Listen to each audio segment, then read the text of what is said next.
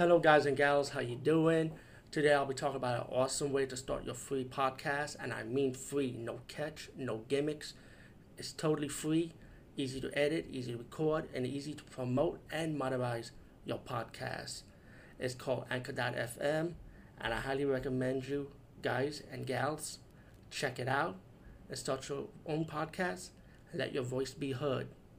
And also, don't forget to listen to Wild Dog Podcast and tell them that I sent you and that you hear it from me. So you get more people to join Anchor.fm. You will not be disappointed because they will also put your podcast in other platforms and then make it very, very much easier for you. Have a great day, everybody. Hey guys and gals, today we talk about the movie Urban Legends 2 Final Cut.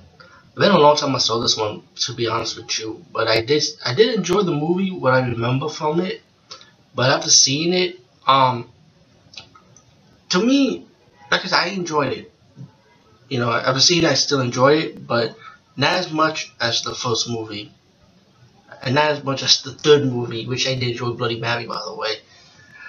Final Cut is about, right, this female, right? She goes to film school, pretty much, you know, and you got these guys, her friends are pretty much aspiring like filmmakers or work behind the scenes in movies, you know, like learning pretty much.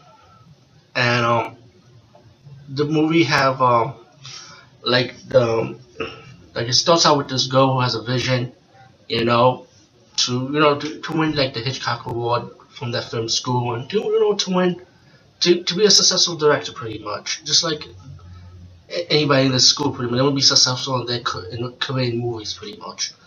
One day she hopped a ride with the security lady from the first movie, and she started telling her the story of an urban legend, you know, which was a true story.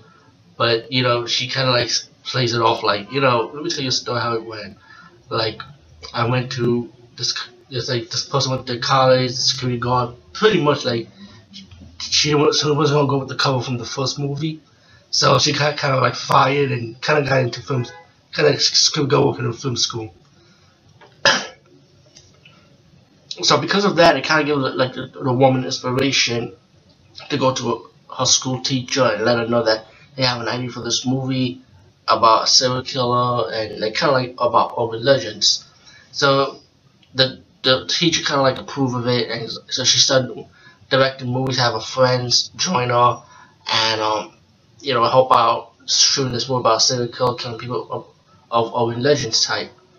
And you know, as the movie progressed, you know, mysteriously you got the killer end up killing the cast and crew of this movie and whoever is around her, pretty much, of this girl.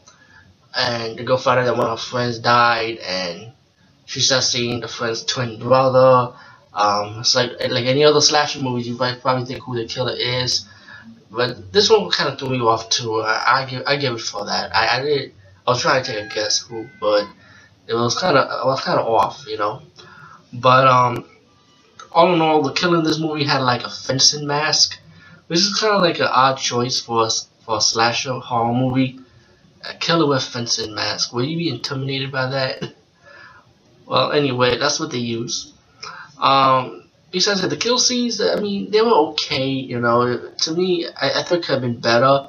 You know, I kind of like enjoy the kill scene from the first movie and the third movie even more. But still, not too downgraded. I still think, like I say, an enjoyable slasher for what it is. And of course, this movie has a twist ending. Let's just say somebody from another character from the first movie also comes back. So, you know, it's kind of so the twist ending was kind of cool, you know. So anyway, I say check it out. You know, highly recommend it. Also, why not? It is part of a franchise trilogy. So yeah, give it a chance. Peace, guys. See you later.